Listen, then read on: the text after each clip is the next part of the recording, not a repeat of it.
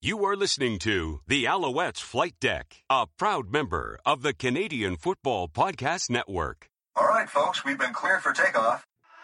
I'm gonna be iconic. Yeah!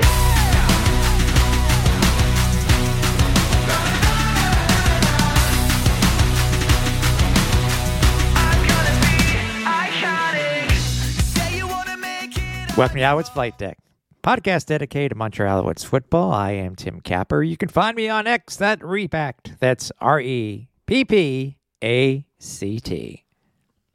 And I'm Cliffy D. You can find me on X as well, over at Cliffy D. And this episode of the Alouettes Flight Deck podcast is presented by our very good friends over at SportBuff, where if you go there to their website and use the promo code ALSFlightDeck10 at checkout, you will save 10% off your entire order. Head on over to www.sportbuffshop.com, use the promo code, save 10%, buy lots of great merch, including Grey Cup merch, and as always, support local. Have you missed any of the previous episodes of the Alouettes Flight Deck podcast? Well, don't worry. If you head over to our archive over at www.alouettesflightdeck.ca, you can see all 7+ seasons of our broadcasts and get caught up because we got some great interviews throughout the years. You can also find us over on X, and that is at Alouettes FL Deck. You can find us at Facebook at Alouettes Flight Deck Pod. Instagram and Threads, you can find us over at Alouettes Flight Deck. YouTube.com, where you can find all of the archives of our Flight Deck Live. You can find the audio-video version. That's a weird way of saying it, but of all our recent podcasts also, and much more. So head over to youtube.com/Alouettes Flight Deck. And lastly, if you wanted to rep the merch of the podcast, you can do so by heading over to FlightDeckGear.ca, where through the week before Christmas, Cliff, if you use the promo code CHAMPS23, you will save 10% off your entire order, which means you can also pick up the new We the Ones t-shirt that is a part of our If You Know, You Know line here at the Alouettes Flight Deck Pod. And what better way to celebrate the Montreal Alouettes winning the Grey Cup than letting everybody know that we the ones. Exactly. So buy the shirt. Yeah. Also, real quickly, you can find us on Blue Sky. Just search for at Repact, at Cliffy D, and at Alouettes FL Deck. It is. We were watching. One of our friends over at the CFL Pod Network. CFL.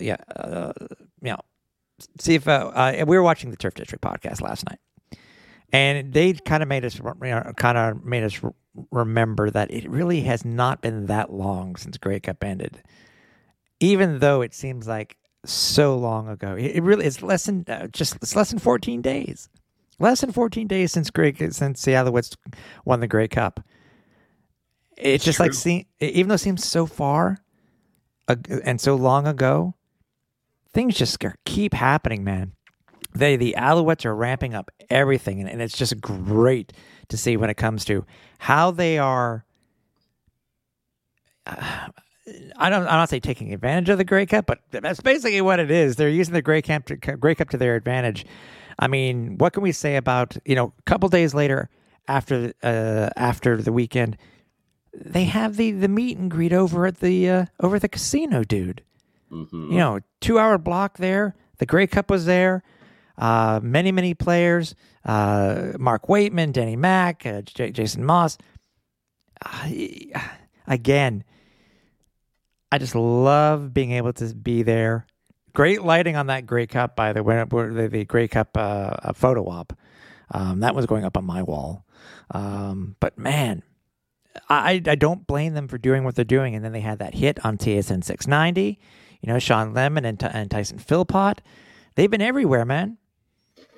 They have also dominating the French airwaves as well here in Quebec. So, I mean, Marc-Antoine Lacroix, who has truly become almost a folk hero, if you will, partially fueled by his little rant after winning the Grey Cup about how he felt the Alouettes and the province of Quebec were disrespected by the English media.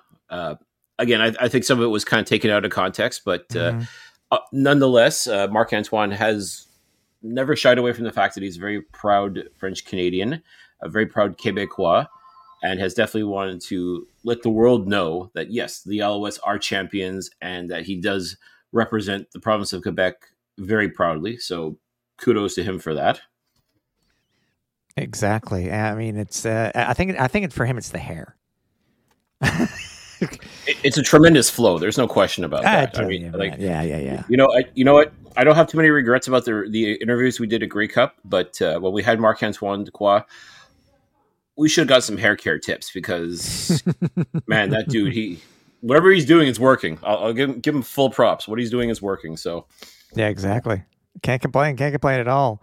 Obviously, today the Owls ended with their year-end press conference over at the Big O today, and some nice numbers coming out from the Owls. Concerning the bump when it comes to the Grey Cup, winning the Grey Cup, and just 20. Right, currently, it looks like 2024 is going to be quite good, and we will go into it more obviously when we bring in a future episode when we do speak with Mark Waitman, in our yearly State of the Team interview.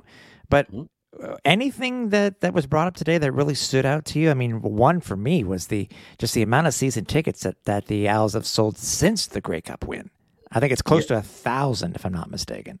Yeah, I mean, that's impressive. And whether it's because of the fact the Alouettes won the Grey Cup and in such dramatic fashion, whether it's just the after effects of having a championship parade for the first time in 13 years, I think people just all of a sudden are like, okay, I want to be a part of this. I want to get on board this train, and let's see where it goes. And for whatever reason, though, regardless of the reason why people are now all of a sudden all in on the Alouettes, it's great. I mean, we had joked earlier in the year, bandwagons closed because a lot of people didn't want to know nothing about the Alouettes. But now all of a sudden they win the Grey Cup and now you want to be on board? Well, guess what? The team does want you on board. They want your support. They want your love. They want your money, obviously. But they want you to be a part of this thing. Alouettes Nation has to grow. Alouettes Nation has to keep as strong as it's been and keep going forward, keep expanding. And what better way to do that than to say, yeah, all right, I got to see this defending Grey Cup championship team in action. And best way to do it, folks, get your season tickets. I mean, I don't think there's doing that Black Friday special anymore. So, you may have to pay full pop, but you know what? If this Alouettes team has taught you nothing else this past year, ladies and gentlemen, you're going to be entertained by this team. Win, lose, or draw. This team is going to entertain the hell out of you. Yeah, exactly. And I think too, what was it? We were talking about, it's a FOMO moment. I think that's what it is, Cliff. How it was with the puts in helmets originally, and how they created that type of FOMO moment. This is what it is. People do not want to get left behind, and see what the guys do in 2024. Also, too, I think total ticket sales are up a grand total of, I think it was 17%. You can't blame that. To me, that is. When you look at all the numbers, that's fantastic. That's across the board. That's season tickets, that's loges, and that is corporate sales, if I remember correctly, or corporate tickets. And then obviously the big question, because this is one thing that we're going to be talking about tonight. And also stay tuned because we are going to be talking with one of the local broadcasters here in Montreal to try to find out how they look at the Alouettes Grey Cup win. We have invited back the English voice of the Montreal Alouettes, Sean Campbell from TSN 690. So stay tuned for that one. Mm-hmm. But one of the obviously the questions to word out to Danny Mac is that what is this team going to look like, and of the lists of people that are currently listed as free agents, how strong are they going to be going after X, Y, and Z player? And it was very interesting to hear some of the answers that Danny Mac gave when it came to specific players, wasn't it? Yep. And it's funny because we talked with players, obviously, after the Grey Cup, talking with them afterwards, and a lot of them were just immediately, maybe it was just the euphoria of winning the Grey Cup and the way they did. They're like, we all want to come back. We're running it back. We want to repeat, there's that excitement. And then after a couple of days and things die down and the celebrations stop and all that jazz. And it finally sinks in like, yes, you did win the Grey Cup and you did it as a member of the Montreal Alouettes. Are you willing to do that again? And if so, are you prepared to play for the same amount? Or are you now thinking to yourself, you know what? I took a haircut to play for this team. They took a chance on me. I took a chance on them. But clearly, I played well enough to help win this Grey Cup. I got to get paid. And that's certainly their prerogative as well. But you can't pay everybody. That's the thing is, you've got a salary management system. A lot of guys are already under contract and making very decent money. A lot of guys were beneficiaries of they were on a prorated salary. So, now if they're going to sign a contract, those are going to be the interesting ones that I'm going to be watching. But like you talk about like the big acquisitions throughout the season, like the Sean Lemons and Darnell Sankeys. I mean, it's all well and good to pay guys, prorated amount of money, but that they're going to want to get paid. They've proven. And listen, you can definitely make the argument that without the additions of Sean Lemon and Darnell Sankey, for example, this Alouettes team may not have made it to the big dance. So they're going to want to be compensated, and who could blame them? But these guys, too, have also said they want to come back to Montreal. They love Montreal. Sean Lemon was just in awe of the parade. Like he posted on his X account that, my God, like, you guys showed the love. Like this city is amazing. And even compared to the Grey Cup celebrations I was a part of in Calgary and in Toronto, Montreal wins by a country mile. Like, so you can tell he's loving life in Montreal. Darnell Sankey too made it very clear he wants to come back. So, don't you mean win by a country road? By the way, I see what you did there. And if you know, right? Like that's right. And you're right about Sean Lemon. By the way, he was on TSN 690 along with Tyson Philpott. He said you just said exactly what he was saying, Cliff. He wants to come back. I mean, I don't think it's those are just platitudes. I think that's honest talk.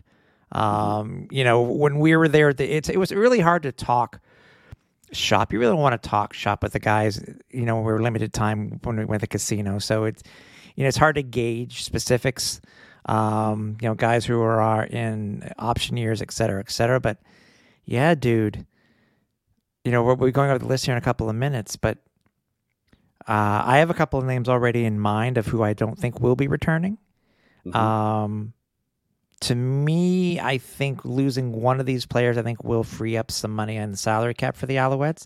But as you said, what if you put the grand total of what, say, a Sean Lemon or Darnell Sankey was getting prorated at, what it would have been as a full year contract? What would those amounts be? We don't know. We have no clue. So, and if you take a look at their production as well, I mean, even prorated, what price tag would you put on that kind of production? Because that's what you're basically going to pay them based on is, well, this is what they did last year, and we expect them to do the exact same thing this year.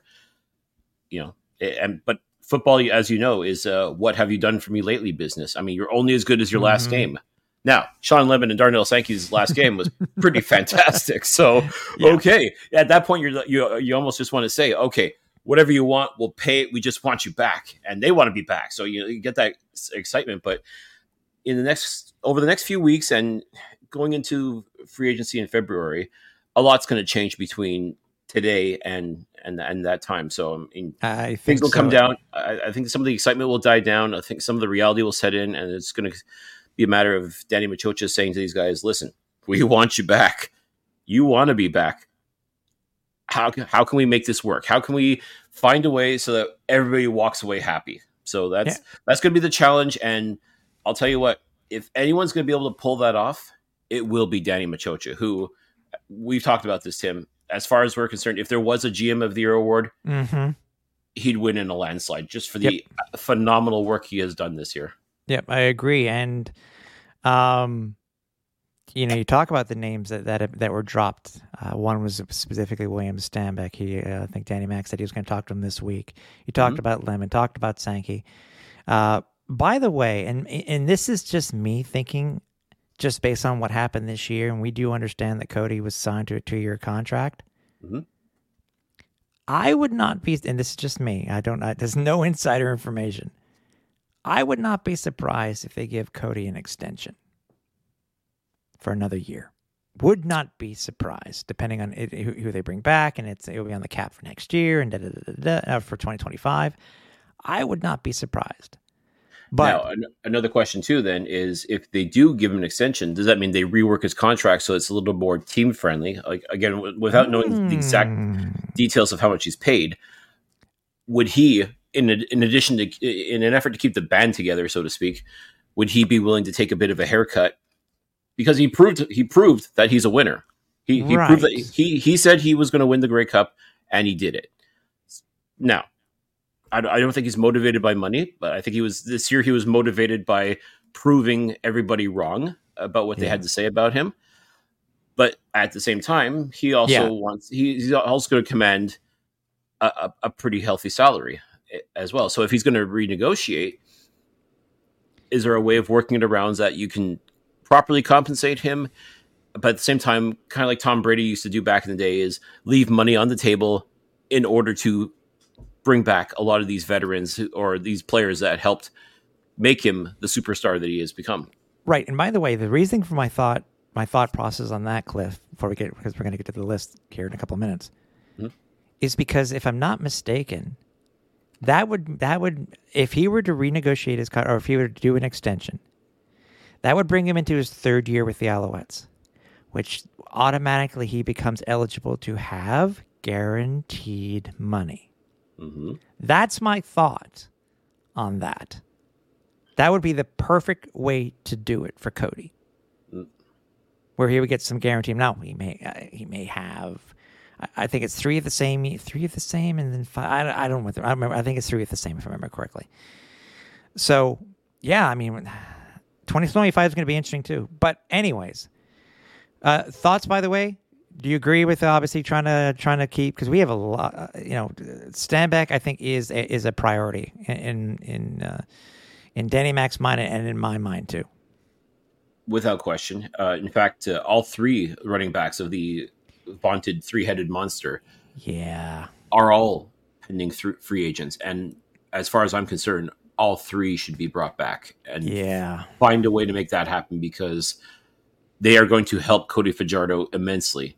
I mean, regardless of the combination, whether it's any one of the either Antwi, Fletcher, or Stanback, you put any of the 2 of those 3 guys out there. I mean, if you could dress all 3, more power to you. But just any combination of those 2 guys, great things are going to happen in the backfield. And to me, I think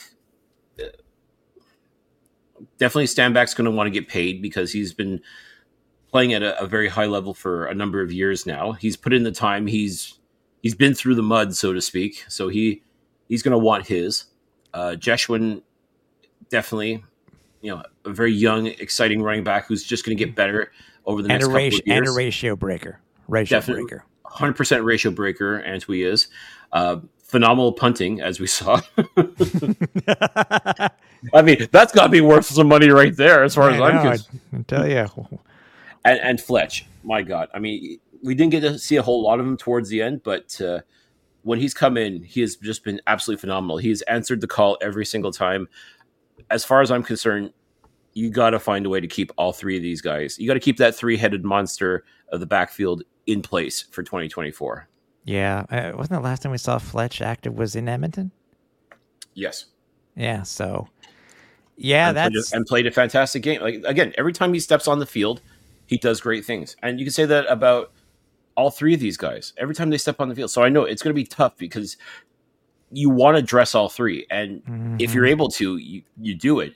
But if you're not, then you gotta do some roster gymnastics to make it happen. But I mean, you get all three of these guys a chance to touch the ball. Good things are going to happen. So I mean, to me, it behooves the Alouettes to ensure that all three of these gentlemen are still in red and blue come 2024. Yeah. After that, fullbacks listed currently, Cliff, are Alexander Gagne and James Tuck. Receivers, Regis Sibisu, Greg Ellingson, and Jake Hardy. I honestly think I said we were talking about earlier before about certain money. As much as I love Greg Ellingson and what he's done, I don't think Greg will be back. That's my opinion. I don't think Greg will be back. I would have loved to have seen him more what he could do, but look at the wide receivers that he has. I mean, hey, stay as a coach? Sure. Why not? I'll be happy about that. I mean, they've already got a pretty good receivers coach in Michael Leonardo, but that's true too. Offensive linemen, David Brown, Philip Gagnon, Jesse Gibbon, Christian Matt. That's a huge one there. And Landon Rice. Thoughts on those? Because I know that they were talking to Christian Matt before. They've already asked him. They brought up the R word. I was showing you pictures. It's funny of the last Grey Cup, and I took a picture with the Grey Cup with a very baby faced Christian Matt. I saw that. That was hilarious. But now. That's the thing. Yes, his first year with the Alouettes, he won a Grey Cup as a member of the practice squad. This year, he won the Grey Cup as an actual starting member of the Alouettes. I mean, it's a bit of a full circle moment for him. And let's face it, in 13 years, this guy has definitely seen some stuff. He's seen you talk about sticking with the team through thick and thin. That's exactly what Christian Matt has done. And he truly is that last link to the 2010 Grey Cup. I mean, as far as active players go. Yeah. I mean, but is he thinking about retirement? Is he thinking, did he have his moment where it's like, okay, I'm at peace with my career. I want to go out as a champion. Maybe, or maybe he's like, you know what? I was part of a back-to-back championship way back in the day. I would love to be a part of that again. That could be a thought too. I guess truly it's going to take some time, I guess, for Christians to sort of think about things and I guess reflect back with his family and decide does he still have it in him? Does he still have that fire inside of him that's been motivating him for so many years? I mean, just based on the chats we've had with him, I want to say yes. I think he definitely does feel that way. But it could be another situation where so many, especially offensive linemen, they go through the rigors of the offseason, just trying to get ready, trying to stay ready, stay in shape, and then when it comes time for training camp, you realize, holy shit, this is a grind. This is tough. I'm too old for this. I mean, that's the unfortunate part is Christian Matt is not a young man anymore. But maybe this Grey Cup win could be his fountain of youth. Maybe he will have found that extra fire inside of him. Mm-hmm. I guess time's going to tell. I mean, I definitely think if anyone's earned the right to go out on his own terms, it's 100% Christian Matt. He may decide that, I want to go out as a champion, just like Ben Cahoon did in 2010. Maybe that's what he's thinking. Again, the only person who could truly answer that would be Christian Matt, but I think definitely he has earned the right to make that decision. And if he thinks he's got one more year in him, he thinks he can try and get that one more championship, then by all means do so. And talk about someone that, has been such a great mentor for the youngsters on the offensive line, like for the Pierre-Olivier Lestage, the Philippe Gagnons. I mean, like just guys, these are guys that have looked up to Christian and see him as a leader as well. In addition to offensive line coach Luc Brodeur-Jourdain. Exactly. I mean, ultimately, it's going to be a Christian's decision to make, and I would respect however he feels. But that's going to be a very interesting topic, and curious to see how that's going to play out. Yep. Defensive lineman, Vincent Desjardins. Here come the big names, buddy. Avery Ellis, and then Sean Lemon. We talked about Sean. Getting Avery back also, I think, would be a priority for Danny Mac, too. Linebackers, Tyrese Beverett. Oh, can't forget the Bev. Nope. Never. No. Frederick Chagnon, Darnell Sankey, and Avery Williams. Yeah, all these guys definitely contributed this year. They all made major plays happen, and I could definitely think, I definitely think, especially Beverett and Sankey, I think are going to be priorities 1 and 2 when it comes to the linebacking core. Chagnon and Williams, again, very solid, very good contributors. There's definitely a place for them, as far as I'm concerned, on this team. I guess truly it is going to come down to, would they be willing to take a more team-friendly deal to stay on board, or are they thinking now that they've got their ring, they got their championship, that maybe they take their talents elsewhere? Again, this is going to be interesting. These are all men that I would definitely like to see backing up. Already the linebackers that we have on this team, absolutely phenomenal.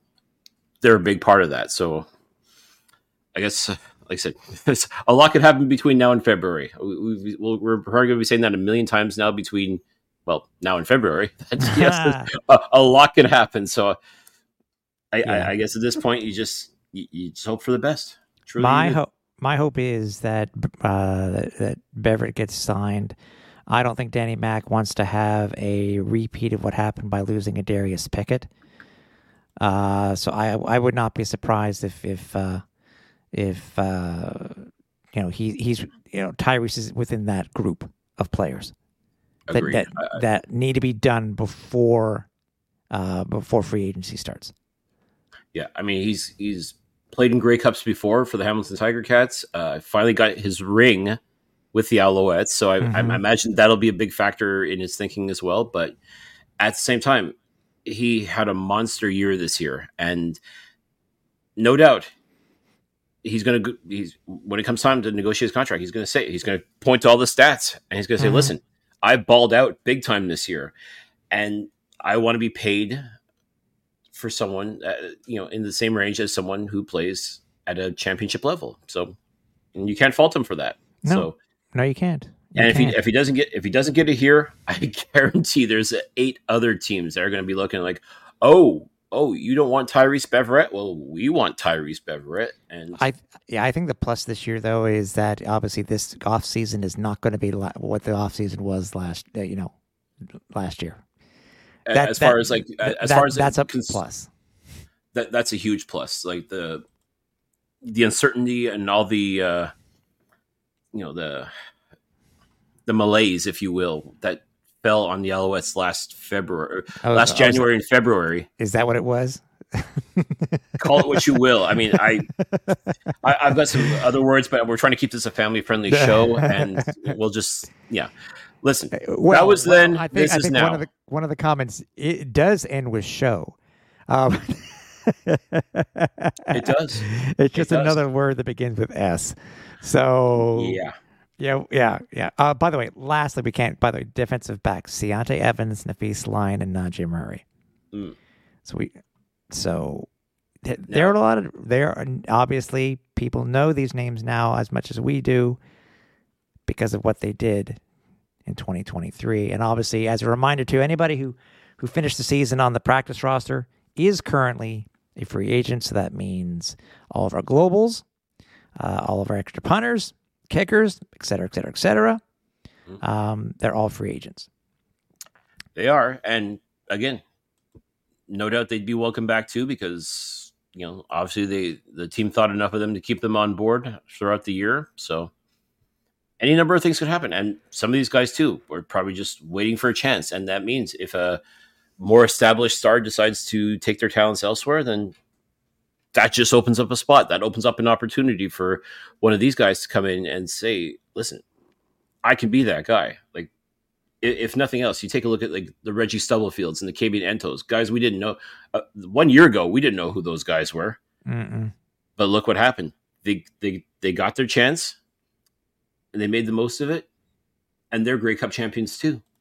Exactly. It's just a simple matter of be ready when your number is called, and that could very well happen with any of these practice roster guys, or new people get brought in all the time as well. So any number of things could happen. That's part of the fun and also part of the stress, if you will, of free agency, because your first inclination, I'm sure, as an Alouettes fan is, well, listen, you got to keep everybody. You got to keep everybody because this is what, this is the championship team. You got to keep these guys together. And yeah, in a perfect world, you would, knowing full well what they're capable of doing. But easier said than done. Exactly. For all the reasons we mentioned and many more, it's just not as simple as that. So in Machocha, we trust. I think that's how you have to look at it.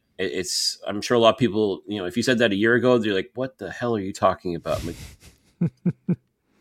But look what he's done. As far as I'm concerned, look what he's done. And he could tell me, okay, I want to keep I want this guy, and be like, you got it. If you think that this is what I trust your judgment, 100%. I trust the judgment of Danny Machocha. We gave Danny Mac some grief at the beginning. We really did, but we are, we're adult enough to say that we knew it was a process. We were wrong, and Danny Mac has just shown why he is one of the best GMs in the league. Without question. Yeah. When it comes to the architect, and this is what he talked about, even all the way back in 2020 when he was hired by the Alouettes as general manager, he wanted the opportunity to build a championship roster. Mm-hmm. Took him 3 years. That's not bad. That is really not bad when you think about it, folks. I mean, no. Everybody talks about the 5-year plan, sometimes even a 10-year plan. Like Danny Mac clearly had a 3-year plan and it worked. Like it's just wow. Yeah.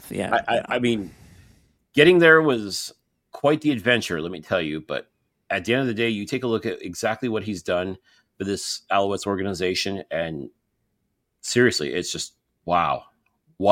Like, and it just comes down to a simple matter of, okay, new ownership comes in. You know they've got money. You know the bills are going to be paid. You know that, okay, I've got to sign players. You still have to respect and maintain the salary management system. But knowing that you can go out and get the players that you think will be the ones that are going to help you win the Grey Cup and not have to worry about, the bills being paid, or will fans be allowed in because, are fans even going to show up for games, for crying out loud? All these questions got answered. Everything was taken care of. Danny Mac was able to do the job that he was able to do, and wow. Yeah, can't complain. Like I said, we got the cup, so I can't complain whatsoever. So, as they say, you can question the methods, but you can't argue the results. No. Now, we were talking before, too. By the way, stay tuned to all of our socials for any information that comes across when it comes to this, to free agency and any of these guys, because again, like I said just a couple of minutes ago, this is not going to be the same type of off season and free agency that it was last year in any way, shape, or form. So the Owls look good. It's just a matter of keeping track of the roster and seeing who stays, who doesn't, and we'll just go from there. So, but I it's funny to say, I can make a prediction, Cliff, that I think we're going to lose at least one of those names on that list. Yeah. I mean, I think anybody could say that. Even you could say that. I mean, sure, you have a couple names in that you've seen that you probably think they will not be back. But, it is what it is. I mean, that's football. That's money. That's free agency. That's sport. That's business. That's business. That's being a supporter. That's being a fan. That's, whatever it may be. And by the way, obviously, as the position that we're in as supporters, Cliff, we know how we are feeling when it came to this past year with the Alouettes, but we also wanted to find out how it was like when it came to the other side, the side that we don't normally see. When it comes to broadcast partners within the CFL, and specifically within Montreal. So. As I mentioned at the top of the show, we were able to speak with Sean Campbell from TSN, who is the voice of the Alouettes at TSN 690, and to be able to pick his brain when it came to what he thought of this past championship season. So without further ado, let's get Sean in here and let's get into his brain and see what he has to say. So the Grey Cup's done, and obviously there are a lot of reactions to the Owls winning their 8th Grey Cup in Hamilton. We wanted to find out a little bit more from the reaction from local broadcast media. So we brought in a friend of ours. He is the English radio voice of the Montreal Alouettes from TSN 690, Sean Campbell. Hey, Sean, thanks for coming back. Hey, no problem. I mean, you guys have been working probably harder than me over the last few weeks, so I was trying to help out. I wanted to ask you about that. I mean, obviously, as people know, if people tuned into Sirius XM this for Grey Cup, it wasn't either the Bombers or the Owls home guys. Are you kind of disappointed? I really would have loved to have heard you, over, through the world, basically, everybody would have heard you. But I mean, I get it's a league thing and they had their own broadcast, but I'm sure you were a little bummed that you weren't able to call the Grey Cup. Yeah, look, it's something I knew already. I've known this for years that it's a national broadcast is working at the TSN that we don't carry, we'll always carry the Grey Cup, but we carry the national broadcast from TSN. And I know that they bring in the TV guys, like the secondary TV guys. So I knew Dustin was calling it prior to me calling it. So it wasn't this level of disappointment. Yes, the answer is I'd love to have called the Grey Cup. The odd thing is it's the first Owls game since 2019 that I watched on television. And I know there was no season in 2020, but I've been calling every game since. I haven't missed one.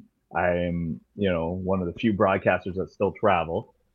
So it was, every single Owls game since then I've seen in person. So what I did ask, because they didn't know if the Owls were making it or not. The moment the Owls made it, I said, hey, is there anything you guys need me to do? Part of the broadcast, sideline reporter, pregame host, whatever. But they had their plan in hand already. And that was fine. I got to go to my son's, hockey tournament up in Tremblant. So otherwise, I wouldn't have been there. So, I'm not bitter. I'm not angry. I'm not upset about it. I like Dustin. I think he calls a great game. I think it was a fun broadcast. Him and Marshall together. I listened to a good chunk of it. So no, I'm not upset. Of course, I would have loved to, but I already knew that I wasn't calling it. So it was fine. I think Marco took it harder than I did. But yeah, it's a championship game that you're usually there and you're watching this team and you've seen it grow from where it was, coming out of the lockout to where it is. It's, and I know I travel with the team, but I'm not, not part of the team. I'm just, a member of the media that's kind of like tagging along for the ride. Yeah. And it was a real fun ride. And, I enjoyed watching it with my family. That's what I did. Although, going to Tremblant is not a bad consolation prize. No, the team made it to the semifinals too, and it would have been complicated because if they made the final, it would have been at 4:30 on Sunday afternoon, and that probably meant I would have had to hear the whole radio broadcast on the drive home in traffic. But they lost in semi, so I was home in time to watch it on my own couch, on this couch actually. That's cool. It's I would imagine what traffic, Montreal, never from up north, never. Yeah, coming back on a Sunday, yeah. So, it was, but like I said, it was a fun game, and it's great. It gives me a different perspective too, watching. And by the way, I have a great relationship with Rod, so I was watching Rod on TV, and I love Rod. He's a friend of our show, Campbell versus Gallo, and he's to me the voice of the CFL. So it was fun. It was a fun game. Yeah, we saw the guys from TSN over at the Canada Hall of Fame ceremony and breakfast on Sunday. So it was cool. But obviously leading up to, I guess we can ask how your reaction was for the semifinal. For the East final. Take me through what you guys in the booth were thinking, man. Because as I said, it's. First time that you've been calling the Allisons and they're going to a championship. I know Marco, it's the same thing for him, but being calling the game itself. But yeah, what was your overall feel like and stuff like that for the final? So the East final, I felt like maybe I was one of the few people that really felt that the Owls had a chance. From the moment that Toronto clinched that game, against Montreal, and they clinched first. One, the Owls put up a fight in that game, and 2 out of 3 games it was a one-score game. That's how I felt. And the game that they got really beat up, they were still trying to figure out things defensively. They didn't have all the pieces. They were down to third, fourth string. Guys were getting banged up. So I kind of, I understood that aspect of it. I knew it wasn't going to be easy, but you have a team that had to scratch and claw their way back into the playoff race and go on this win streak, whereas they had to win their final 7 games, or they won their final, I guess they won their final 6 games at the time. Only one of them didn't matter. All the rest did matter in the standings. Just you had that final game against Hamilton versus a team that they weren't playing competitive football. I don't like that. I just, I don't know how you can get as an athlete like revved up and you think you could, you get paid the money, but I thought the Owls had a chance. Now, I didn't think the game was going to go the way that it went, but I thought the Owls had a chance. And from the booth, by the way, we weren't in the booth. We were outside the booth because the CFL kicked us out of the booth at BMO, and we were in the elements at BMO Field. Marco believes it's the harsh words he had for Randy Ambrosie, but I'll let Marco. He says that's why he thinks the CFL kicked us out of the booth. But we had great sight lines. It was fine. We were just a little chilly. And I think to this day, I've been on it. I've been watching CFL pretty much, since I was a teenager, but covering it since 2007 on a daily basis. That might have been the best defensive performance I've ever seen in the CFL ever. And being alongside Marco, every single series they did something. And in that third quarter, it was unbelievable. It was like turnover again. He threw an interception again, a pick 6 again, a fumble again. That was our reaction. And then the game was just done. There was no, even when they got within 14 points, James Fletcher Jr. takes it back to the house. You're like, what is going on? It was pretty remarkable, that performance in the East Final. It really, really was. I mean, Duquois, obviously it's starting it off with that pick 6, man. I mean, it's like, I don't think anybody saw that coming, Owls fans or the rest of the CFL, because from right at that point, it was on. And I think, the Owls were, I think we can now call them a team of destiny, I guess. But I mean, at that point, it was like, I hated the narrative, Sean. It's like, well, you didn't the regular season. It's not the regular season anymore. Anything can happen in the playoffs. I mean, I understand it's a talking point, it's a narrative and stuff like that, but it's, by the way, you telling me that you guys got kicked out into the cold? What? Oh my God! Do I dare say only in the CFL? What the hell? It was, again, they told us ahead of time, so we knew we were outside. And I think it was the year prior, the French radio guys were outside, and probably because we were at the East Final last year against Toronto. Was the same playoff setup. We all know that. And I believe the French radio guy Jean was telling us that they were outside the year prior. And I don't know if it was a flip a coin, or next year, if it happens again, it'll be the other way around. I'm not sure. I mean, it really doesn't affect Marco and I, because we hate when the windows are closed. We open no matter the snow, the weather, or you'll always see our garage door open at Percival Molson Stadium. We are, men of the elements. The place we hate to broadcast the most is Tim Hortons Field in Hamilton, because the windows do not open. Everywhere else, you are outside, the windows open, you can feel the elements. You're right there. I can't stand Hamilton whatsoever. Because it's a great building, great, everything.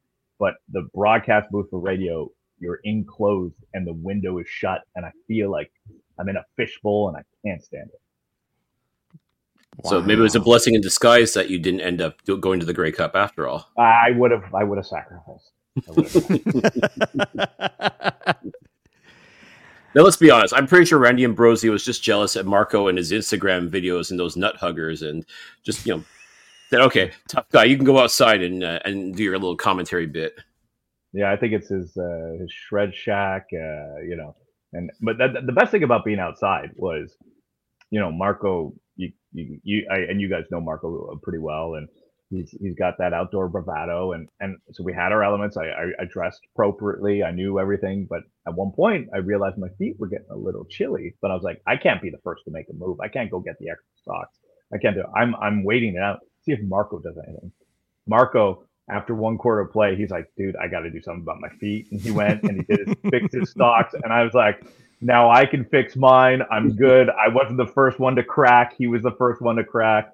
And I think I did it I think I did it at the 3-minute warning. I had the extra socks. I didn't put them on. I didn't know how cold it was going to get. But of course, you're just outside it, and it wasn't freezing. It wasn't the temperature this year for all the games we called were pretty good.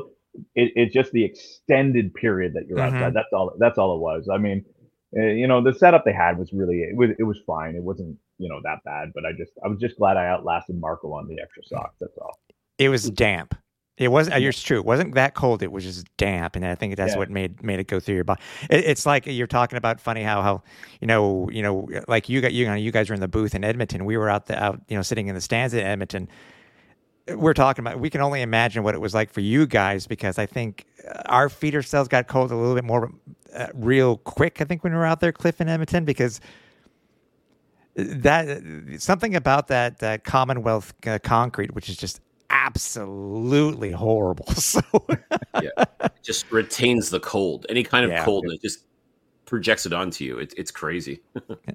Yeah, I try to remember. Sometimes, like, I'm like, which broadcast booth is this again? What does it look like? And how's it feel? And it's funny because I've done every stadium now, but it's this odd thing. I have not done the new stadium in Saskatchewan. The Alouettes haven't traveled there, and the last time I went was when I was only filling in for Rick, and I went with David Sanchez, and that was at their old stadium. So I haven't been to their new stadium yet, just with the way that the schedule is. And Marco, every year, he's like, we got to go to, he checks because he loves Regina because he played there for a couple of years. So that's the only stadium that I haven't been to yet across the league. But yeah, there's some real nice ones. There's some real nice ones across the league that I like. Like I told you, Hamilton's the worst just because the window doesn't open. That's it. Other than that, I'm gonna pivot real quick here, Jane. We'll get back on track. What's your, now that you say that, obviously, except for with Percival Molson being up there, what's your second? I guess we could say second favorite place to call a game. Yeah, I got a soft spot. The way they redesigned BC Place is really nice. Just it's a bigger, like, I think of the Big O, right? I'm like, maybe you could do something like this, but they won't. It's too expensive. I get it. But the way that they were able to kind of make this giant bowl capable of holding 25,000 people and make it feel like 25,000 people, not 20 in a 60, right? That we get in the Big O. You have 20,000, you're like, oh, you got 20,000, but it looks empty because you're in a 60,000. The way that they configured it in BC and the media setup is real nice, and it felt state of the art for an older building. I really like BC. Yeah. By the way, what did you think of halftime at Grey Cup? I know you weren't in person, but how did it come across?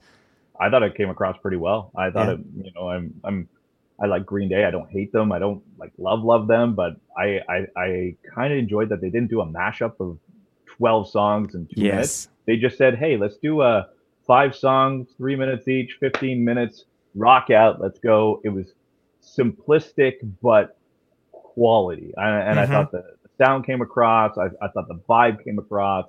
I thought that the CFL did right by getting certain fans and cheerleaders there to get the party vibe. I thought they did a really good job. I enjoyed it. Absolutely. Yeah. They actually, I don't think you guys could see it on TV, is they actually put speakers. They actually brought out speakers throughout the entire, along the sidelines. So it made for the ambiance a hell of a lot better. And, Cliff and I have been joking over the past couple of days. It's like, considering the, the fireballs that they were doing during their show, we're wondering if the people at home could actually feel it just like we could in stadium, because those things were, oh man, even though it was just as cool as it was, I think, over for the East final. It was nice to have just a little bit of heat coming towards us, at least for a 15-minute period. So that's true, because it was getting darker. It was a little, colder. 6 o'clock start. You're 8 o'clock, and there's no sun to keep you warm. So, anyways, you guys let me know next year, because I think I'm going to book my trip to the Grey Cup if the Owls make it or not. I think I'm planning to go out there. So let me know. Cool. Maybe I'll have to hang out with you guys. Yeah, for sure, man. But obviously, we look back at this. There's so many different narratives, Sean, for this season. from how it started off in training camp, ownership issues, player issues, not being able to keep free agents and stuff like that, and then just how they just basically motored on throughout the year, got a couple of different puzzle pieces that really, really helped at the end of the year.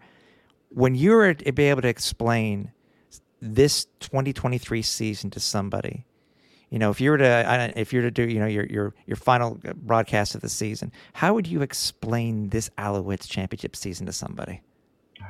That's a tough one. I guess you would explain it with the season starting and the off season and free agency, and then even the ownership before you got to the season. If you were going to start the season was a question mark. And we saw what Dave Naylor even spoke about, years prior. If Stern didn't step up, that organization could have lost. And they got Stern for a while. That didn't work out, but he was kind of a placeholder until the league took over, and then Pierre-Karl Pelado took over. But there was just a question mark. But then you would sum it up that everything got answered. And the answer, and this is not, to say that Pierre-Karl Pelado came in and answered the ownership, and then they were able to move forward. But what that did, and I'm going to give a little bit of credit because I think this is where all the credit should lie on the Alouette season, is what Danny Machocha was able to do. We could talk about Jason Moss, we could talk about Cody Fajardo, we could talk about Sean Lemon, we could talk about Darnell Sankey, and we could talk about Pierre-Karl Pelado. But on top of my list of why the Owls won the Grey Cup this year was Danny Machocha. And it started prior to all those questions, because he made the move last year to take over as coach. And let's be honest, it actually was pretty good. Him on the sidelines, the players liked him. Tyson Philpott was telling me just last week that he was begging for Danny Machocha to stay on the sidelines. And he had a great staff in place. Anthony Calvillo, Noel Thorpe, Byron Archambault, everything was in place. But he was adamant. He's like, I don't want to coach. Then it was like, president, and they needed someone to run the ship. And he was adamant. I don't want to be president. I want to be a general manager. I want to build a team. He finally, with Pierre-Karl Pelado coming in, he was finally able to just be a general manager. And we see what happened. The decisions to come in, to me, the American guys that were coming in, the Reggie Stubblefields, the Kavian Entos. Let's talk about those moves that no one's going to be talking about. We could talk about Cordell Rogers. I know that he ended up getting hurt in the end, but these are the guys that he started to bring in. Sean Lemon, Darnell Sankey, those are the big splashes during the season. Everyone's like, oh, what a move. How come nobody else wanted that, right? Like, that's fine. But to me, it's about Danny Machocha. The other thing that Danny Machocha did, he brought in a head coach that didn't dismantle everything. Because I really felt the Owls built a pretty good season last year that was a win away from the Grey Cup against Toronto.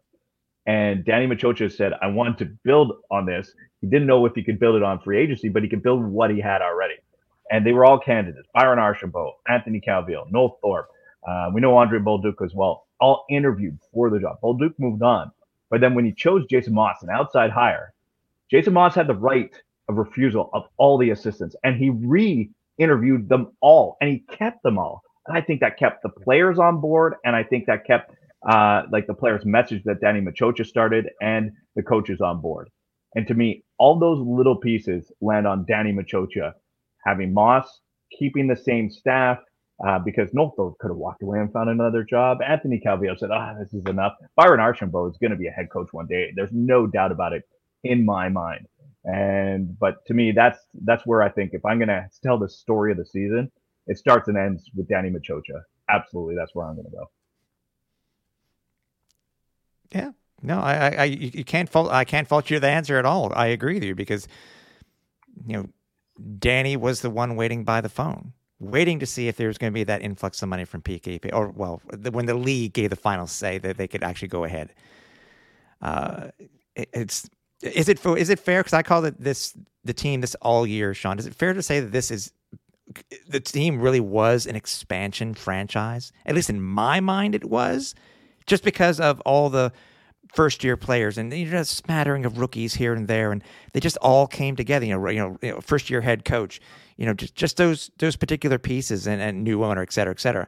Is it fair? I mean, I don't know what you would have called them throughout the season, but that I was calling them really an expansion franchise, a glorified expansion franchise. Is that a fair term to call them that early in the season? I didn't really ever think of it that way at all. I did feel like there was a good enough carryover that they weren't starting from scratch. I know that they were starting from scratch in a way where, the receiving core, no one knew who these guys. I don't know if you guys knew who these guys were. No, no, but I knew who Austin Mack was, but I'm also a 49ers fan, so. Oh, okay. And we knew who Cole Speaker was. Yeah, because from last year, yeah, from the last year. And to me, even when all that happened, we saw what happened in the East Final with Tyson Philpott. So there was this excitement about Tyson Philpott coming into the season. But what kept happening was, and I remember through training camp, I had Cody on once on my show, and first thing he said, he goes, day one, I was on the same page with Julian Grant. And I was like, oh, okay, Julian Grant, he's heading into his third year, Canadian receiver. I still felt that he was going to be an outside wide guy. Maybe, he'll get his 35 catches and, 450 yards and a couple touchdowns, maybe one long bomb.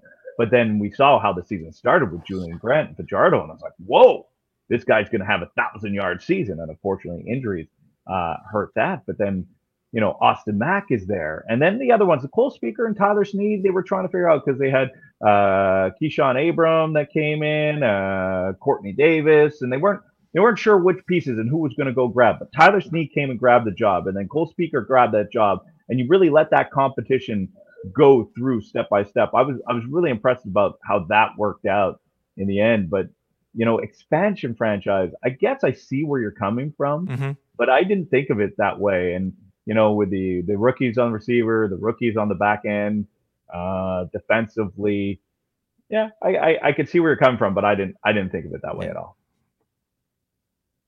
Cliff? All right, with all the players, like this influx of new talents and everything, a lot of people really wrote off this team early. I mean, never mind the ownership issues and new head coach and all this stuff. Like pretty much everybody and their mother had said that this team was going to be 9th or even 10th in a 9-team league, if you can believe that's how bad they thought they were going to be.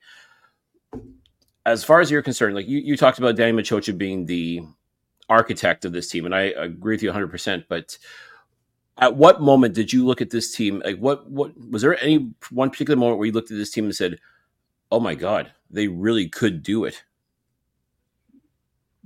Like win it all? That was later in the season for sure.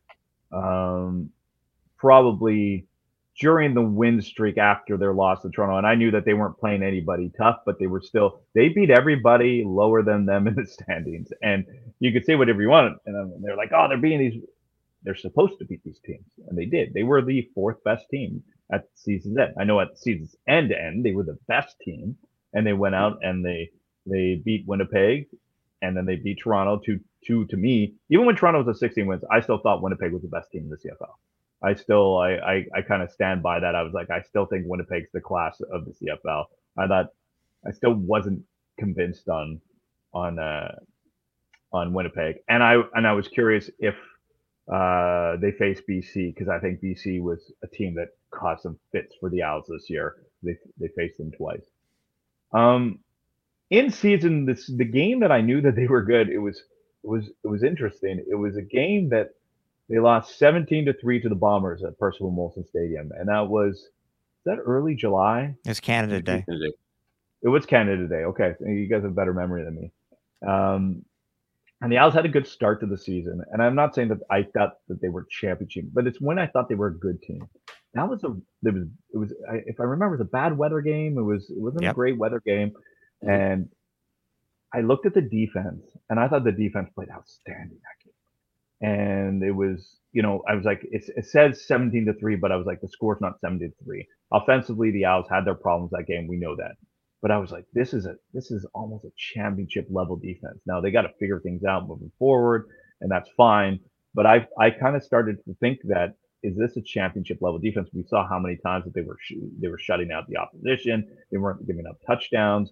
And then after that, they kind of went on that streak and they started losing, and then injuries took over the defense, and then they got a little pummeled there until they got healthy, and then they figured out where they're going to place everybody. But that's when I started thinking that this is a championship caliber defense. Offense, well, we didn't see the championship caliber offense until the Grey Cup, let's be honest. They were clearly saving their best for last, because you're absolutely right. The defense, stellar, especially during the later part of the season, but the offense, there was just times where I felt like, okay, they're figuring it out, but my God, it's like getting there is not half the fun. No, and I did I don't have the numbers in front of me, but heading into the Grey Cup, I was looking about offensive touchdowns, because clearly they didn't. I think they ended up with 31 on the season, but offensive touchdowns, and even if they just scored one offensive touchdown, and this is how good the defense was, they won more games. They scored like one offensive touchdown 3 times, and they won. I think it was 5 times, and they won 3 out of 2, 3 out of 5. They even won a game without scoring an offensive touchdown this year. And then if you get 2 offensive touchdowns, they were 5-2. And then if they got 3, they were like 4-1. And then they only scored 4 offensive touchdowns in a game once this year, and they won that game. And they scored 4 in the Grey Cup. And of course, we know that they won that game. But to me, that kind of goes to show that they did lean on that defense, and it wasn't just about pick sixes or fumble recoveries for a touchdown. They were taking points off the board, like they did pretty much twice in the game against Winnipeg. You had the Kavian Ento forced fumble, which was in the red zone. Maybe it's going to be a touchdown, maybe it's going to be a field goal, but they were in scoring position in that first half. And then the Ento, I call it the pick -6, because he took 6 points off the board. Now, the Alouettes actually punted after that, and they didn't score directly off that turnover, but they took 6 points off the board because that was going to be a touchdown if he didn't make that acrobatic play. So those are the plays that don't go down in the historic 10 touchdowns, defensive touchdowns that they had in the regular season. Those are the plays that weren't touchdowns, but they were so many red zone turnovers. It was unbelievable what that defense did. Yeah, and unquestionably, Ento with that pick in the end zone. I mean, that I think truly set the tone where it's like, okay, this team's not going to be denied. It's just they really just got to get the offense together, and they did. But I think Anthony Calvillo called an absolutely fantastic match and did exactly what needed to be done to win this game. Yeah, people also forget to buy the other Ento block in the end zone. Yeah. That also took away some points too, because if Kabian hadn't gotten that one, that also could end up been another touchdown. So Kabian, for a guy that, was phenomenal. Yeah, for a guy who we gave flack to most of the season, he again, I was just telling, as we mentioned to you earlier, Sean, it's like there's so many stories for these guys who played, bad, because Kabian really got beat by Toronto early on. Bye week, he came back, switched sides on the defense. Something changed with him, and we were able to speak with him at Grey Cup. We don't know what it was. Some of these guys just be able to flip the switch. So, yeah. Well, he's it's and I always say this, it's so tough. Even these guys that played in the NFL that makes the jump to you need a little bit of time to acclimate. That to me, like I thought Ento, he needed half a season, right? Maybe a third of a season to acclimate himself. I truly believe CFL quarterbacks need to see the league for 3 years as a backup, or at least in an organization, to ever become a starter. And you could be the most talented, college quarterback coming from the States, or you were a backup in the NFL. You still need 3 years to watch the game to understand. That's how I truly believe in the CFL to become a starter. But that, and just to get to another player, that's what boggled my mind about Reggie Stubblefield this year. Mm-hmm. He was great from day one. And I was told when he got cut, they did not want to cut him. They had to. It was kind of the way that the contracts were working. And they said to him, please, we know you could go anywhere. Stay by your phone. We're going to call you. We're going to call you. And then it was a week later they called him, and then he came in and he was in a halfback, and then he was at corner, and then next thing you know, he had to be thrown into that Sam. And if the Owls are smart, he could be their next Chip Cox. Reggie Stubblefield is that good in that position. That's a lot to say, but I think that he could be, if he wants, the next Chip Cox in the next decade sitting at that position. He's also, even though he didn't win, in my opinion, he is our most outstanding rookie. Oh, because I said he wasn't going to win, but I said he should win. I knew he didn't have enough recognition, but I thought he should have won Rookie of the Year this year. Yeah, I agree. Cliff. Yeah, just what a story. I mean, again, we talk about this, keep talking about this story upon story upon story with this, not just the Grey Cup game itself, but just with this team in general. It's, my gosh. I mean, we'll be doing our year-end show very soon, and I could see that being a two-parter just because of all the stories that are involved with this. I can only just imagine for you doing your year-end show what that's going to be like. Yeah, I don't know. My year-end, my Owls this week, we've already done the year-end, but then I had 5 hours of Alouettes parade coverage. We were there pretty much at 9. We started at 10. We went past, Gallo and I went past our 2 o'clock. We were sitting there at the end of the show with the Alouettes, I call the 3-headed monster, right? It was Moss, Machocha, and Whiteman, all 3 on the air with us at the same time. And I kind of looked at them. I said, these are the 3 guys that are going to move forward the organization, because the owner just likes football, shows up and says, I'll pay the bills. And that's all you want as a GM. That's all you want as president. And I know that they had their big press conference this week, so they were excited about some of the numbers that were out there. After the parade, I had a buddy who used to have season tickets, but he didn't have any more use or go to 2-3 games a year. And then he's like, I went to the parade with my kids. I came home and bought season tickets right away. Right away. And I said, those are the stories that you want to hear, because clearly after watching the parade and what happened, there is a huge Owls fan base. Sometimes you don't get that feel at the game all the time. I know that as a broadcaster. I know that, when I'm on social media. I think you guys know that when you guys travel and you're out there with the team. And I see it too. The Owls fans are there, and they are fierce fans. They may not be as numerous as a Blue Bombers base or a Rough Riders base, but I think we saw that at the parade. I think the players saw that at the parade, and that parade really showed the players and the organization that there's something to build on this championship. Yeah. I've said it numerous times. You give these fans something to cheer about, and they will cheer. They will pack the stadium. They will buy the merch, all that stuff. And yeah, what better incentive for them than to give them a thrilling victory, especially when nobody expected it, and then to come home, have an amazing parade. Again, maybe not as amazing as was back in like 2009, 2010, but still getting people excited about Alouettes football. Like you said it, you got a buddy already that's committed to season tickets for 2024. I imagine he's not the only one. I imagine there's dozens upon dozens of people who have said, okay, I want to be a part of this, and they're ready to go. Yeah, I think the early number was there was already almost 1,000 1,000 season tickets from the parade since then. Wow. That they're working on, and that's just, we're talking about a week, right? And you're going, not only 1,000, but again, you got to build somewhere from where they were. And during the season, they already saw the influx of numbers coming in from where they wanted. So this is good news for an organization that needed good news for such a long time, because it's got such a strong tradition. It's got such a strong tradition of winning.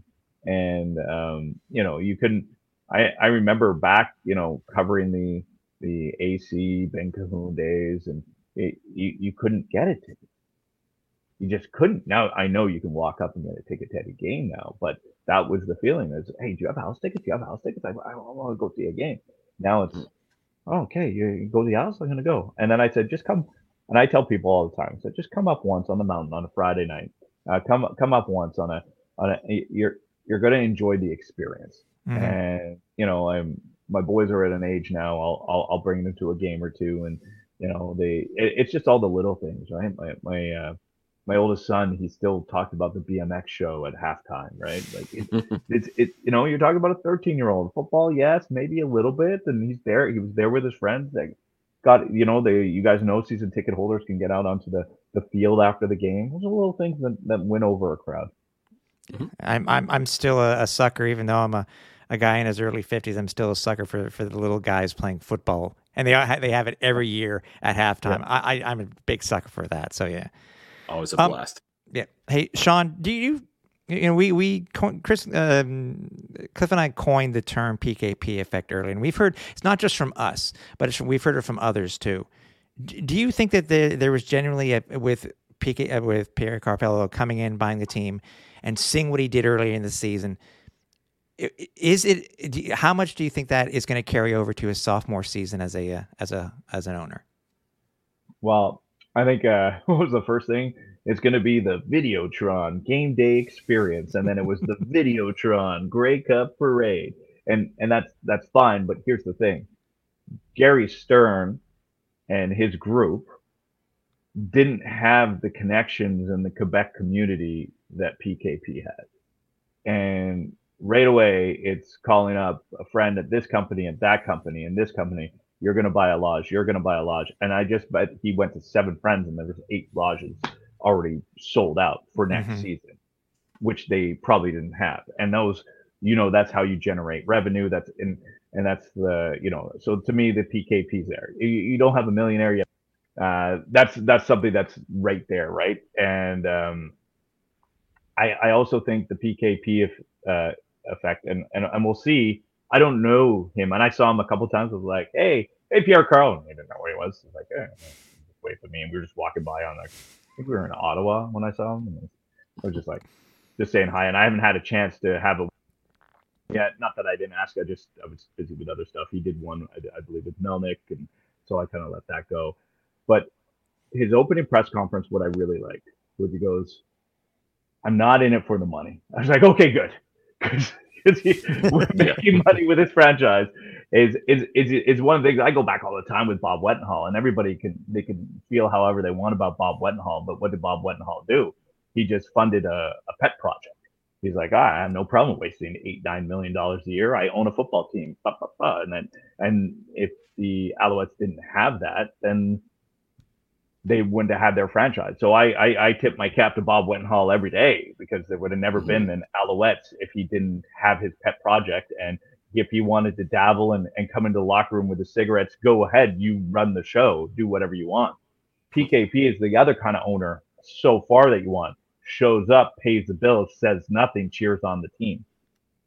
Now, I haven't heard anything from Mark Waitman. I haven't heard anything from Danny Machocha, but it looks like they have the carte blanche that they want. And it's not that you go, oh, Pierre Carpello, and it's going to be all French or this, and he has his own agenda in the end. I haven't felt that one bit. Yeah. Let's see what happens in the sophomore season. I don't expect it to be any different. I'm curious about, the stadium. I'm curious about practice facilities. Those are always my big questions. If he's got the money and he wants to invest, that would be the biggest thing they could do for this organization. Actually have something concrete that they can call their own. Because even when the outs were on sale, what were they selling? There was nothing to sell. There was no building. There was a couple offices and some football pads. That's all they were selling. There wasn't much to sell. So I think with Pierre Carpello, you could sell a little bit more. I don't know, or build maybe a little bit more. I'm excited to see what he does. Without question, Go ahead. Yeah, just as you said, billionaire with a B. So I mean, he's clearly not afraid to lose money on this team. But I think ultimately, with the connections that he has and the way he can put things together, eventually this team will turn around and be in the black. Like, that's just the feeling you get. And he's going to do everything in his power to make that happen. And there may be an ulterior motive because, again, come 2026, when the broadcasting rights for the Canadian Football League become available, he's going to want to throw his hat in that ring. I'm waiting for those. I'm so waiting for those. That's popcorn, man. Take it out. Yeah, but that's fine. The broadcasting is where they can get the money. Like, TSN has this, and RDS have the broadcast, and I work at TSN, so I'm behind that, and the radio broadcasts are different than TV broadcasts. But all that does is it makes 2 suitors, does it not? And 2 suitors, we saw. Let's give an example of what happened to the NHL. Those rights switched over to that crazy 12-year deal, and everyone's like, Sportsnet, what are you doing? But that's what the cost was because there was two parties. Now you saw Sportsnet, they maybe overpaid for what they were able to sell. So whatever that balance is, it's going to make the price go up. It's going to put an influx of money into the CFL because it's a product that people want to watch. And, it's not going to be at a crazy height, but to me, it's just competition, and I'm kind of for that. And it doesn't mean he's automatically going to win the bid, and I'm sure he is. And maybe he only wants to win on the francophone side versus the English side. Maybe it'll be kind of a split, and who knows? But we'll see what happens there. But it doesn't, in the end, for me, it really doesn't make it. It's not going to make the CFL, unavailable. It's still going to be available for everybody, and it's just going to put more money in the CFL's pocket. And I'm sorry, the CFL needs the money in their pocket. Yeah, I have this argument all the time. People get upset that they get this little logo on these sports jerseys, and I go, yeah, I know it's annoying, but these leagues need it. they need the money, and if someone's willing to pay for it, you take it. One thing I was going to say about your PKP comment from earlier is that I think to me, what stood out the most was that he bought the team, not Quebecor. He bought the team. I don't know if it would have been any different if it had been under the Quebecor name. I don't know, but I think it meant a lot to the province, to the fan base, etc., that it was him who bought it and not a corporate entity, so to speak. So, yeah, but it's the other thing is, where did he make his money? He made his money being a businessman. Yep. And I'm sorry, owning a sports franchise now is a business proposition. Mm-hmm. And the previous owners didn't make money. He's made a lot of money in business. So I'm pretty sure he had some pretty good ideas. That's whatever those ideas are, I'm pretty sure he had some good ideas. I'm looking forward to seeing them. Yeah, ours was early in the season. I know we're talking about, the upcoming broadcast rights, but yeah, to me, it was a shot across the bow to Bell Media when he on the home jerseys. You can't miss that Videotron logo on the away jerseys. You can't miss that Freedom Mobile, and which is now obviously a national carrier. You couldn't miss it. So it was like, oh, okay. Yeah. It's not TELUS anymore. It's not Bell anymore. It's like, yeah, look who we have. So now, but that's it. Like how? So here's the question, right? So they get the advertising done with Videotron and plop it on the jersey and plop it on the parade. Is Videotron paying $1 for that, or is Videotron paying the Alouettes, $100,000 for that? That's a very good question. Yeah. And not that I need to know or even really care, because that's business at a level that I don't even understand sometimes.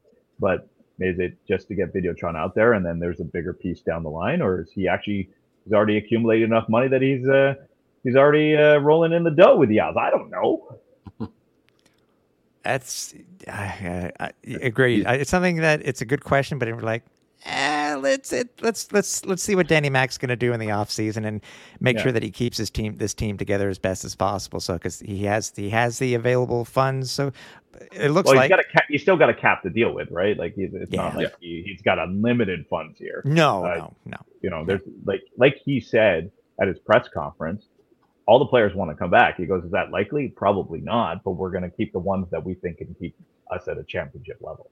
Yeah, exactly. Cliff. All right. Well, Sean, this was one hell of a season. I don't think anybody here in Montreal is going to forget what this Alouettes team did, and it's still mind blowing. Like, I mean, it's been almost 2 weeks now since the Alouettes won the Grey Cup, and I think people are still on a high about this. I think people are still like, holy cow, this really happened. And how do the Alouettes sustain that momentum? And yes, you're talking about the people already lining up to get season tickets and all that, but like, how do the Alouettes maintain that momentum, especially now that the season's over? And of course, the focus in Montreal is going to go towards the Montreal Canadiens. How do you think the Alouettes are going to try and stay, I don't want to say relevant, but at least keep their names on people's lips during the off season? Yeah, I think it's always tough to do in the off season. You kind of have to hit that lull, but you want to make sure that you're still out there in the media, attend events. I thought Mario Cecchini in the past did such a great job with that, getting some of the players that were still in town out to events, showing up. I know that the Owls are going to be honored, I believe, on Saturday night at the Bell Center. I don't think it's Thursday. I think it's Saturday night on the Bell Center. The Alouettes are going to be there. They're going to be pulled out. And I can't wait to hear, because it's going to be Marc-Antoine Duquois coming out there with the Grey Cup in the middle of the Bell Center, and that place is going to erupt. It's interesting because, I play sports with my friends, and I play soccer and I play hockey. The conversation always revolves around the Canadians with what I do, and I play those sports, even baseball, with Mitch Gallo. So everyone we get in the room, they're like, "Hey, let's talk sports." The last few weeks, man, it's been about the Owls. It's been about the Owls. How is that going to carry on in the middle of Super Bowl season? I'm not sure, because the NFL and football is still out there, or during the Canadians trade deadline. No, that's going to take over most of it. But it's about the Owls to make sure that they keep people involved. I know in the past on our radio station, we've had Owls come on and be football experts, and we talk football with them. They've been great that way. I know that Sean Lemon's already said that he's interested in life in radio and in the media after. So sometimes those guys dip their toes in a little bit early. So staying relevant is going to be hard, but that's where Mark Waitman comes in. That's where the PR department comes in, and you're going to want to take advantage of this swell momentum of attention. Without question. Wow. I mean, yeah. What more could be said? I mean, like I said, we're still living off this high. We're still enjoying every second of this. It's a good time to be a sports fan in Montreal, I have to say. It's been a lot of fun, and when you get a championship parade in Montreal, I think people are going to remember that. And broadcasting from there was a lot of fun. I remember broadcasting there in 2010. All you want to do is make people who didn't decide to go feel like they should have came, right? Yeah. Build that FOMO, as they say. Yeah, exactly. Oh, man. Yeah. Well, dude, we appreciate you, bud. I know we've had you on the show before, but I mean, I felt it was necessary that we get the perspective from local broadcast media, and we may not be able to hear you all that often, but I can tell you that when you get to your sizzle reels together with your audio and the TV together, I love seeing those, dude. Please do more of those, because those are absolutely amazing. But again, man, we love hearing you. We're happy you're the voice of the Alouettes, obviously, and I can only imagine what 2024 is going to be like for you guys over at TSN and just for Alouettes Nation in general. Yeah, no, I'm looking forward to next season. Should be a lot of fun, and thanks for having me on, guys. You guys keep putting the good word out there. You guys represent. I love bumping into you guys when we're out on the road. I know that you guys do so well representing Owls fans across the country. And how many between the two? How many games did you guys see in person this year out of the 18? Or you mean at the 21? Yeah, it's 21. I apologize. we could go to preseason too if you want. Cliff, you saw 16. You saw 17. I think, Cliff, because you saw another game in Hamilton and the preseason game. I saw 15. Yeah, okay. I saw 20. Yeah. Well, yeah. How's bragging camp going? Yeah, but I missed the last one. Remember that. Oh, okay. That's yeah. Fair. And you get paid to do it too. I mean, we're paying out of pocket. That's your issue, guys. That's your issue. You gotta get Videotron sponsors out here. Where are they? Where's the Videotron? I know. Talk to PKP. Come on. Yeah. Believe me, when we get them on the show, we're going to have some words. Okay. We're going to see. We're going to have to broker something because, absolutely. You know what? You should just put the logo when he comes on the show and he's like, "Did I pay $1 for that?" It's like, yeah, just kind of like, the tip jar, like, here you go. Oh, yeah. That's right. Yeah, come on, PKP, slide in my DMs. You know how. Sean, if everybody wants to follow you, dude, where can they hear you? Where can they follow you on social media?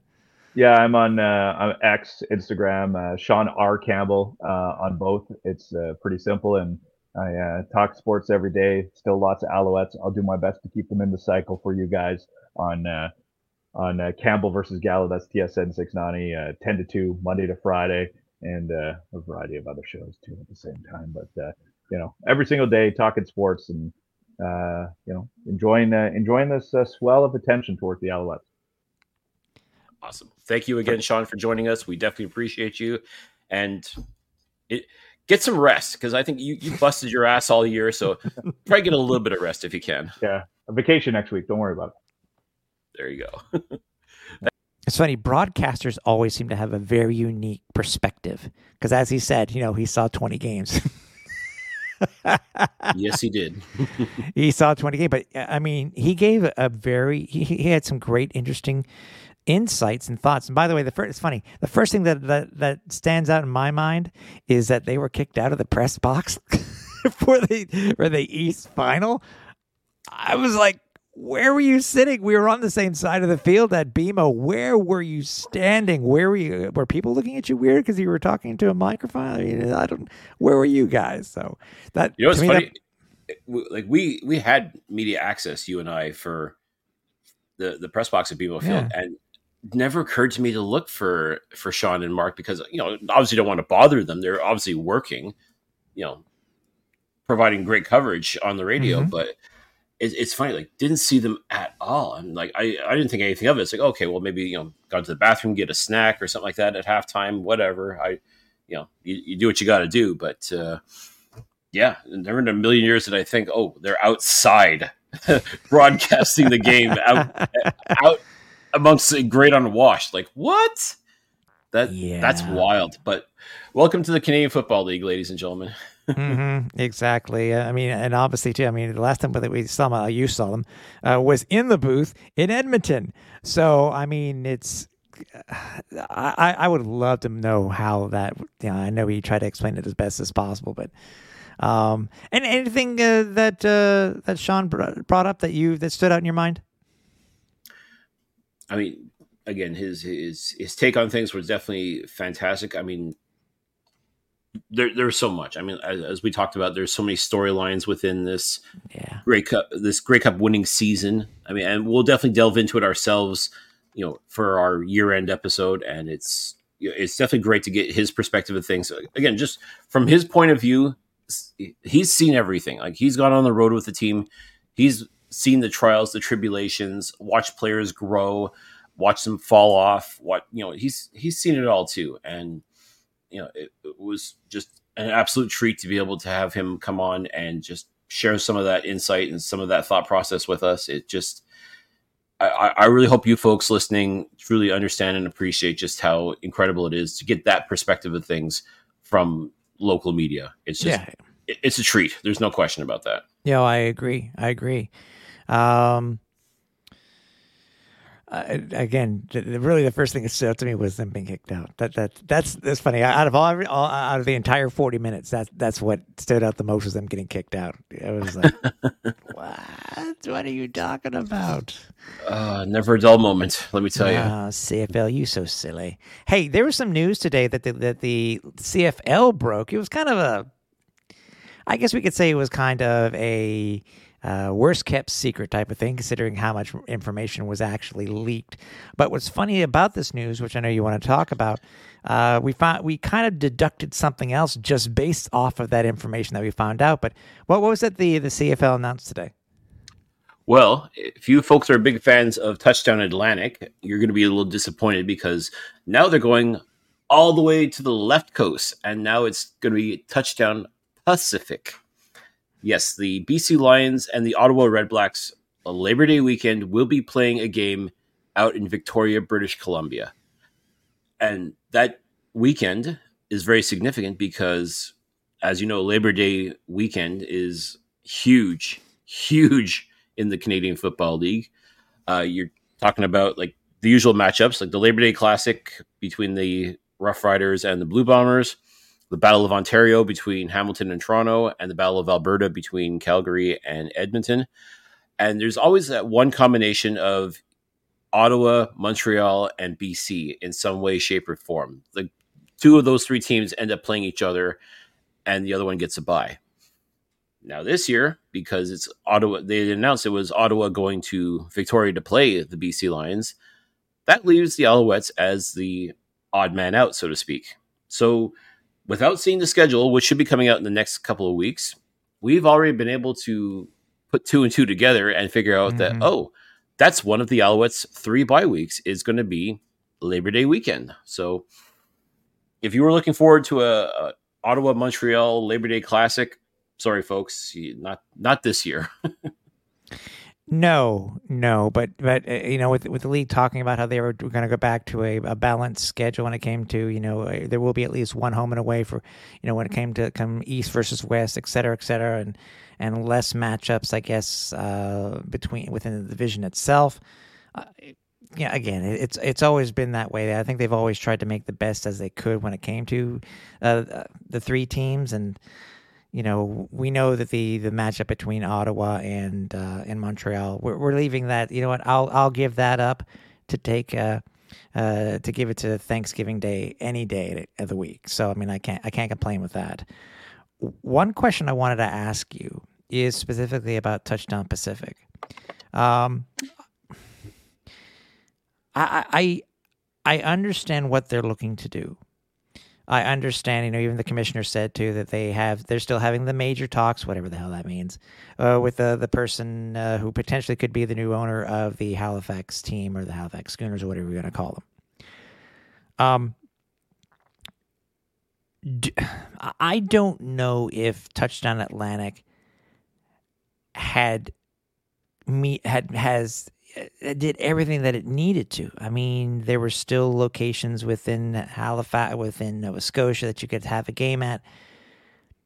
It just seems weird. I mean, considering the location of where the BC Lions are and versus the closest team from Halifax, the closest Eastern team in Halifax, I don't know how. I know they're pushing the league. This could be good for the league. It expands, more people see it. I mean, Victoria isn't that far from BC. I just don't get it, Cliff. I don't know if this is. I mean, I guess Toronto doesn't have to give up a home game. Maybe Toronto was tired of giving up home games for Touchdown Atlantic. I don't know.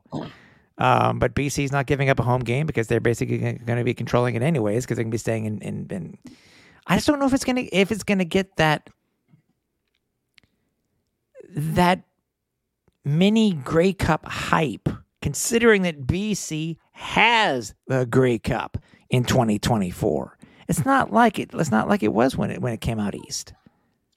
Yeah, I get what you're saying, and I can appreciate that sentiment. Because again, even though it's Touchdown Pacific and you're playing in a place that's not typically housing a CFL team or a stadium or such, but it's still another chance to get the word out. It's still another chance for fans to see a Canadian Football League game in a different locale. Mm-hmm. And I think there's an appeal to that as well. But the interesting thing about this is the fact that for Touchdown Atlantic, for example, it wasn't just the fans of teams are playing in Touchdown Atlantic that were making the pilgrimage to the Maritimes. Other fans would be making that trip as well, even though their team's not in it. Still, like as you said, for that sort of mini Grey Cup feel to it. Mm-hmm. That's why that was the appeal for a lot of fans to go and check out Touchdown Atlantic, even if their team wasn't in it. It was just the idea of seeing a Canadian Football League game in a different locale, like one that has no team whatsoever. Whereas I don't think you're going to quite get that with Touchdown Pacific.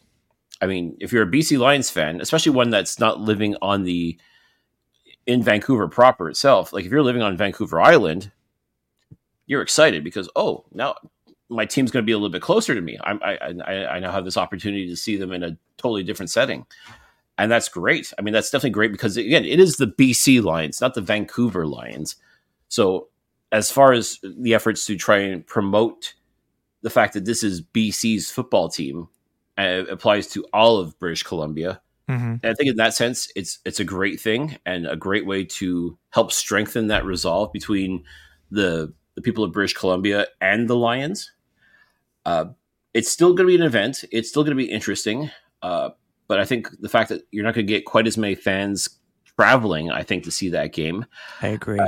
I mean, let's face it, like the Labor Day Classic, I mean, is massive. And Rider fans, they're everywhere. They will travel to see Canadian football, especially if the Riders are playing in the game, which they're not. So, but again, I don't see too many Rider fans or Bomber fans going to make that trek. If you have the choice to make a trek to which game you want to see, I don't think too many of them are going to choose Victoria over Regina, for example. Yeah. I just checked, by the way, including including the ferry that has to be taken, et cetera, et cetera. I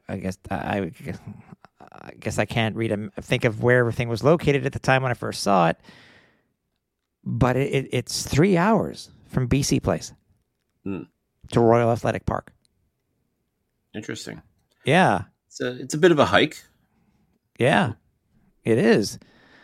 I mean, again, too. I mean, I haven't been to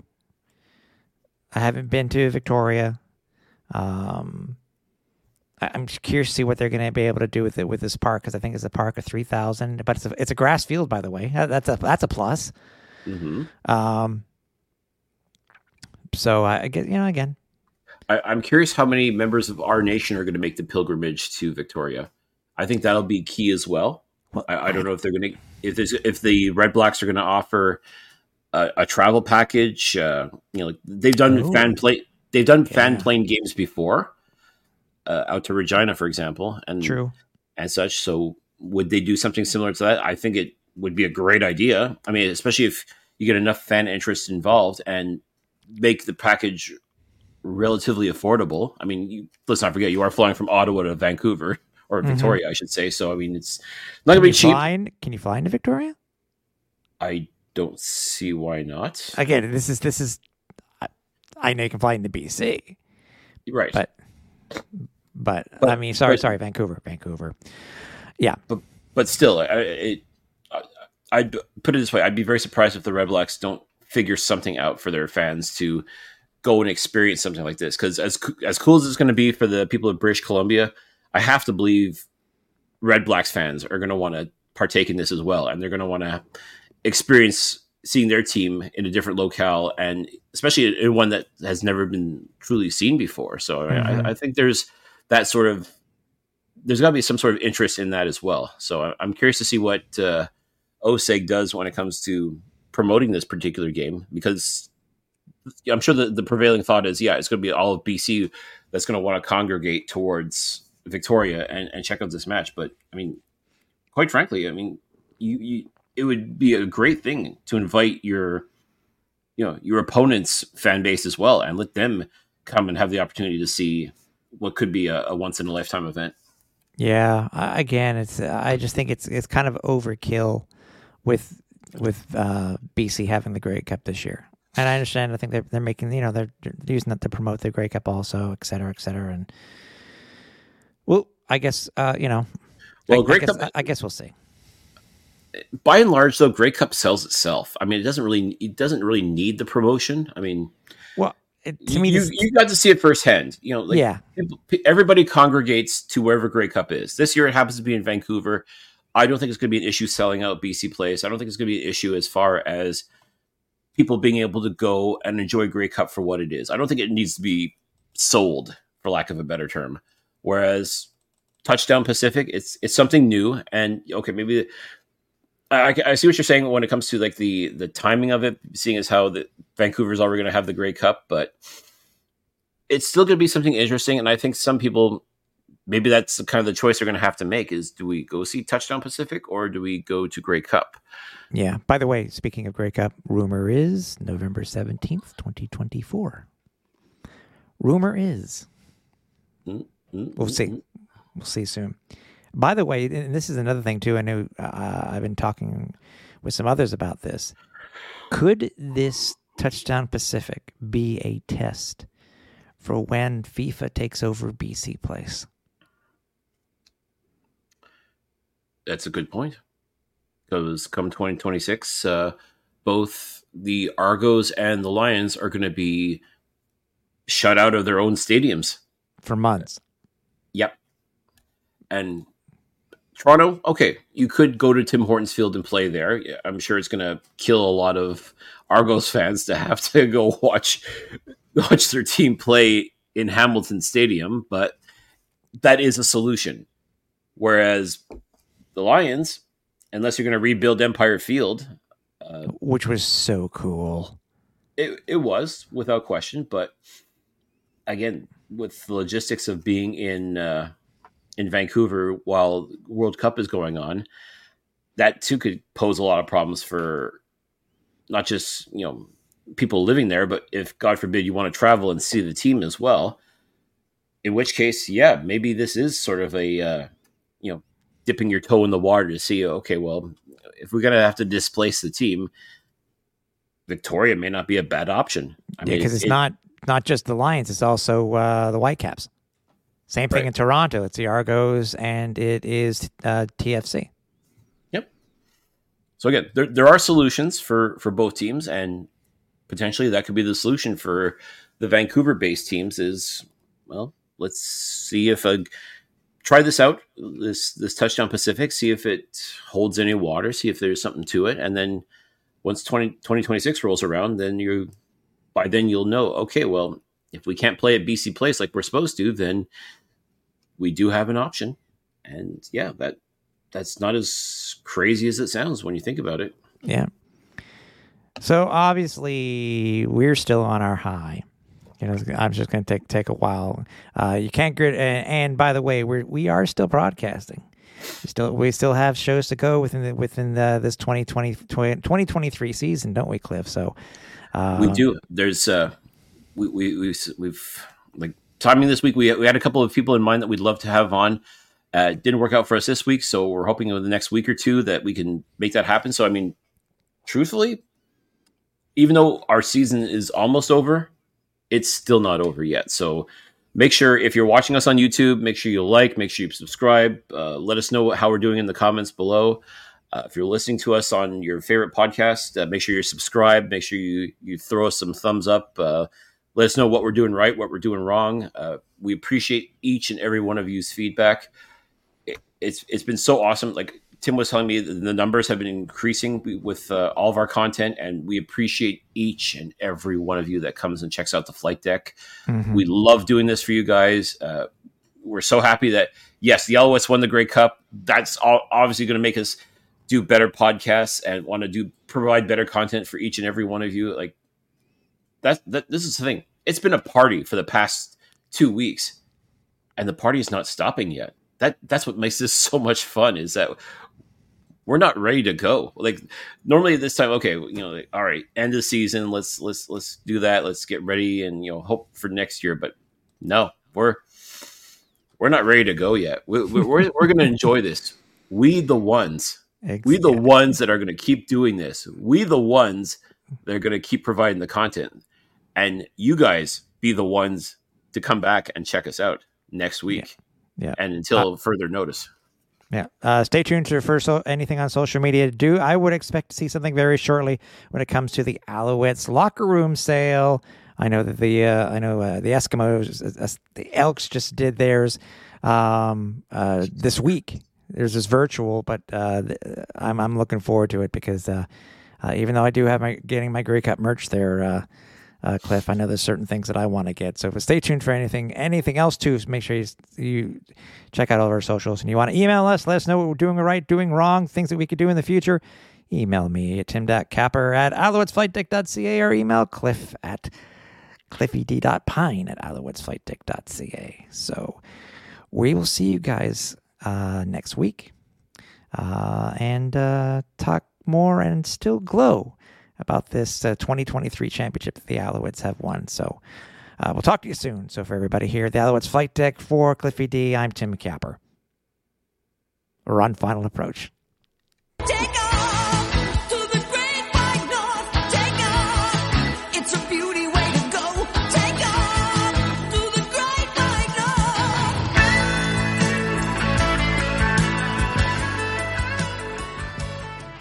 Thanks for listening. Find more great shows like this at CF Pod Network on Twitter.